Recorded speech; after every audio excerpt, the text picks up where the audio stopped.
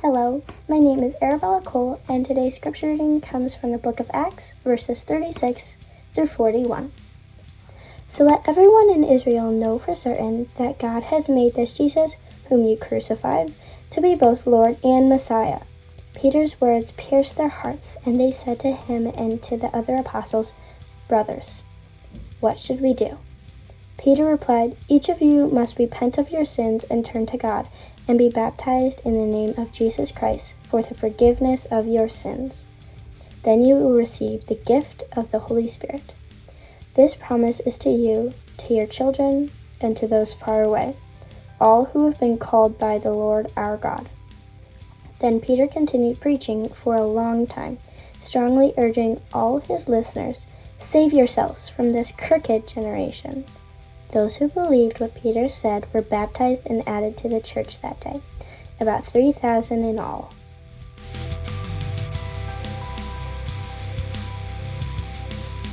Hey, Grace 242. Over the past few months, I've had the blessing of being able to participate in two really neat baptism experiences. The first of which was back in August. I received the blessing of baptizing Annika Lesage in the Gulf of Mexico at Surfside Christian Retreat in Panama City Beach, Florida. Annika was my first non-baby baptism, my first immersion baptism, and my first on-location baptism. So that was really cool, and I'm so grateful that those sages invited me into that experience. The other neat experience was just last month. I got to baptize my baby nephew, Graham Jobs. My sister's church is between pastors right now, so I'm grateful that her church allowed me to guest preach, and then I had the opportunity to baptize my nephew, Graham. So that was really a neat moment for us as a family. As Presbyterians in the Reformed theological tradition, last week we said that we baptize both children of believing parents and adults who believe. And in my life, I've had the opportunity to do both of those over the past few months. And then we went on last week to label the Reformed view of baptism as entrance into the community of God. As Presbyterians, we see baptism as a ritual that symbolizes one's entrance into the community that knows and loves God. At Annika's baptism, we celebrate that she's already in the family of God because she believes. Before we dunked Annika, she shouted over the roar of the ocean that Jesus is her Savior, she said. She said, "He washed my sins away." And for Graham, we are marking him as one who will be discipled by the community of faith to the end that someday he will enter that community when he professes faith in Jesus. Just as circumcision in the Old Testament was a ritual that symbolized one's entrance into the family of God, baptism for us is a sacrament that symbolizes one's entrance into the family of God. The Reformed position on baptism is one that emphasizes this idea of entrance into the family that knows and loves God. With that in mind, let's turn to our text today, which is Acts 2, and we'll read verses 36 to 41. And while you're turning there, let me set this up for you. Peter, having received the Holy Spirit at Pentecost, is preaching to the crowds of people gathered in Jerusalem. Peter's message is that Jesus is the Messiah. Jesus is the Savior Israel has been waiting for.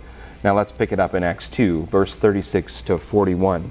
"So let everyone in Israel know for certain that God has made this Jesus, whom you crucified, to be both Lord and Messiah." Peter's words pierced their hearts, and they said to him and the other apostles, "Brothers, what should we do?" Peter replied, "Each of you must repent of your sins and turn to God and be baptized in the name of Jesus Christ for the forgiveness of your sins. Then you will receive the gift of the Holy Spirit. This promise is to you and to your children and even to the Gentiles, all who have been called by the Lord our God." Then Peter continued preaching for a long time, strongly urging all his listeners, "Save yourself from this crooked generation." Those who believed what Peter said were baptized and added to the church that day, about 3,000 in all. Peter is preaching to the crowds and he's telling them, Jesus is the Messiah. Jesus is the Savior we've all been waiting for. And the people ask him and they say, "Okay, well, if that's the case, then what should we do?" And Peter tells them in verse 38, "Each of you must repent of your sins and turn to God and be baptized in the name of Jesus Christ for the forgiveness of your sins. In verse 37, the people are asking, okay, well, what do we do? What's our response to this? And I want to ask the same question of us today. We've been talking about baptism last week, and now we're going to finish off our talk about baptism this week. And we look at the Reformed view of baptism as a ritual that symbolizes one's entrance into the family of God. But if that's the case, then what do we do about it? What's our response to baptism? And I'm going to answer that question with two words right up front: cleansing and commissioning. What's our response to baptism? Cleansing and commissioning. How do we apply baptism to our lives? Cleansing and commissioning. Let's look at that first word, cleansing. Peter tells the people in verse 38, repent of your sins. And then he immediately explains what repentance means. He says, repent of your sins and turn to God. Repentance is a turning away from sin and a turning toward God. We turn away from our sin and we turn toward God. And then he thematically links repentance with baptism, because he says in verse 38, repent of your sins and be baptized. Baptism thematically symbolizes a cleansing. It symbolizes a washing away of sin, a cleansing of sin. In Matthew 3, verse 11, John the Baptist says, I baptize with water those who repent of their sins and turn to God. Now at this point, we must be very careful to say that baptism thematically symbolizes the cleansing of sin. Thematically, it symbolizes the washing away of sin. The ritual of baptism does not make the cleansing of sin effective. It is merely a ritual. It is merely a symbol. And we have to be very careful to say this, because this was a huge point of departure between the Reformers and the Roman Catholic position on baptism. We've talked about this before, but just briefly, the Roman Catholic position on baptism is that when a child is baptized, the ritual, the sacrament of baptism, makes effective the removal of the stain of original sin. So Roman Catholics assert that the ritual of baptism actually has the power and the effectiveness to remove the state of original sin in the individual being baptized. And the Reformers looked at the Catholics and said, no, only the sacrifice of Jesus Christ on the cross has the power to make the removal of sin effective. Only Jesus Christ's atonement, his death on the cross, can take sin away. Baptism is merely a symbol of the removal of sin, of the cleansing of sin, and it is Christ's death on the cross that makes that removal effective. Baptism is symbolic of the cleansing and washing away of sin. For Graham, as a child of believing parents, we look forward to the day when Graham will stand up and say, I believe in Jesus, and his sin at that point will have been washed away. For Annika, she already believes. So when we baptized Annika, we were celebrating something that took place in her already. We are celebrating the fact that Christ's death and resurrection, Christ's atonement on the cross, has been made effective in her life to wash the sin in her away. Peter links repentance with baptism. But repentance ought not be just a one-time thing. Repentance ought to happen over and over again. It ought to be something that we constantly do. It ought to be a habit. We ought to constantly be turning away from our sin and then turning toward God again. It ought to be something that we renew constantly. When a man and a woman get married, they say an exclusive yes to one another. The husband said yes to the wife, and the wife says yes to the husband. And when they say yes to one another, they say no to everyone else. In a marriage ceremony, we celebrate one man and one woman turning away from everyone else to turn exclusively toward one another. Now imagine that marriage where they only said yes at the altar and then they never said yes to one another again. Essentially, they lived with yes to everyone else after their wedding day. Only their wedding day was a yes to one another. That wouldn't be a very strong marriage, and it's bound to fail as a marriage, because now they have all these other illicit lovers in their life. Now, a marriage is a constant yes to your spouse and no to everybody else. Every single day you turn away from everybody else to turn toward your spouse. Sometimes I think we treat repentance like a wedding day. We said yes to God once turned away from our sin, and now we're good. It's like we say, oh yeah, I believed in God about 10 years ago. That's when I turned away from my sin and I turned toward God. It's like, no, you need to be renewing those vows with God every single day.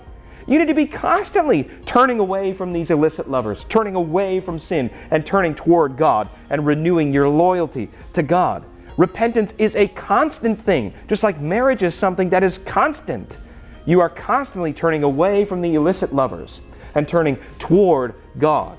What's our response to baptism? One of the words is cleansing. Baptism symbolizes a cleansing of sin, a turning away, a repentance from sin. Now look with me at our passage from last week, Colossians chapter 2, and we'll read verses 11 to 12. Paul says, "When you came to Christ, you were circumcised, but not by a physical procedure. Christ performed a spiritual circumcision, the cutting away of your sinful nature. For you were buried with Christ when you were baptized, and with him you were raised to new life because you trusted the mighty power of God, who raised Christ from the dead." Verse 11 is a reference to circumcision because it says that Jesus cleansed us by cutting our sin away. And then verse 12 tells us that in the same way that Jesus was buried and rose to new life, in baptism we've gone underwater to symbolize our sinful self being buried, and we've resurfaced to symbolize rising to new life. Now let's read Colossians 2 verse 13. "You were dead because of your sins, and because your sinful nature was not yet cut away. Then God made you alive with Christ, for he forgave all our sins." Baptism is a symbolic cleansing. What's our response to baptism? Cleansing and commissioning. Now let me ask you this. If baptism symbolizes the cleansing of sin, and if Jesus is a sinless man, if there's no sin in Jesus, then why is a sinless man, Jesus, undergoing a ritual that symbolizes the cleansing of sin? Why is a sinless man undergoing a ritual that symbolizes the washing of sin away? And I'll tell you, the answer is Jesus is being commissioned for his earthly ministry. He is being commissioned for the mission of his Father. Let's look at this moment in Matthew chapter 3, verses 13 to 15. Jesus has just asked John the Baptist to baptize him. Then Jesus went from Galilee to the Jordan River to be baptized by John. But John tried to talk him out of it. "I am the one who needs to be baptized by you," he said, "so why are you coming to me?" But Jesus said, "It should be done, for we must carry out all that God requires." So John agreed to baptize Jesus. Did you catch why Jesus is asking John the Baptist to baptize him? And why Jesus is not accepting John's protest? Look at verse 15. "It should be done, for we must carry out all that God requires." By being baptized, Jesus is being commissioned to carry out all that the Father's mission requires. Jesus is being commissioned in baptism to do and execute the Father's mission. Now let me ask you another question. Why the Jordan River? Why would Jesus be baptized in the Jordan River? Last week we said that the foundations of baptism span both Old and New Testaments. So come back with me to Israel's Jordan River crossing in Joshua 3:15. Now as you're turning to Joshua 3 verse 15, remember that leading up to this point, Israel has just wandered the wilderness for 40 years, and now they're finally getting to cross the border and enter into the land that God had promised to them. This is like Israel turning the key to the front door of their house to take occupancy for the first time. Granted, the house is filled with wanderers and vagrants, but that's beside the point at this moment. Let's read Joshua chapter 3, and we'll read verses 14 through 17. "So the people left their camp to cross the Jordan, and the priests who were carrying the Ark of the Covenant went ahead of them. It was the harvest season, and the Jordan was overflowing its banks. But as soon as the feet of the priests who were carrying the Ark touched the water at the river's edge, the water above that point began backing up a great distance away to a town called Adam, which is near Zarethan. And the water below that point flowed on to the Dead Sea until the riverbed was dry. Then all the people crossed over near the town of Jericho. Meanwhile, the priests who were carrying the Ark of the Lord's Covenant stood on dry ground in the middle of the riverbed as the people passed by. They waited there until the whole nation of Israel had crossed the Jordan on dry ground. Now look at verse 15 for a second. It says that the feet of the priests touched the water. The word touched is the Hebrew word tabal. And in the New Testament, tabal gets translated baptizo, which means to dip or to immerse. In Joshua 3, Israel passes through the water into their new home. But this water passage would bookend another water passage that happened previous back in the book of Exodus.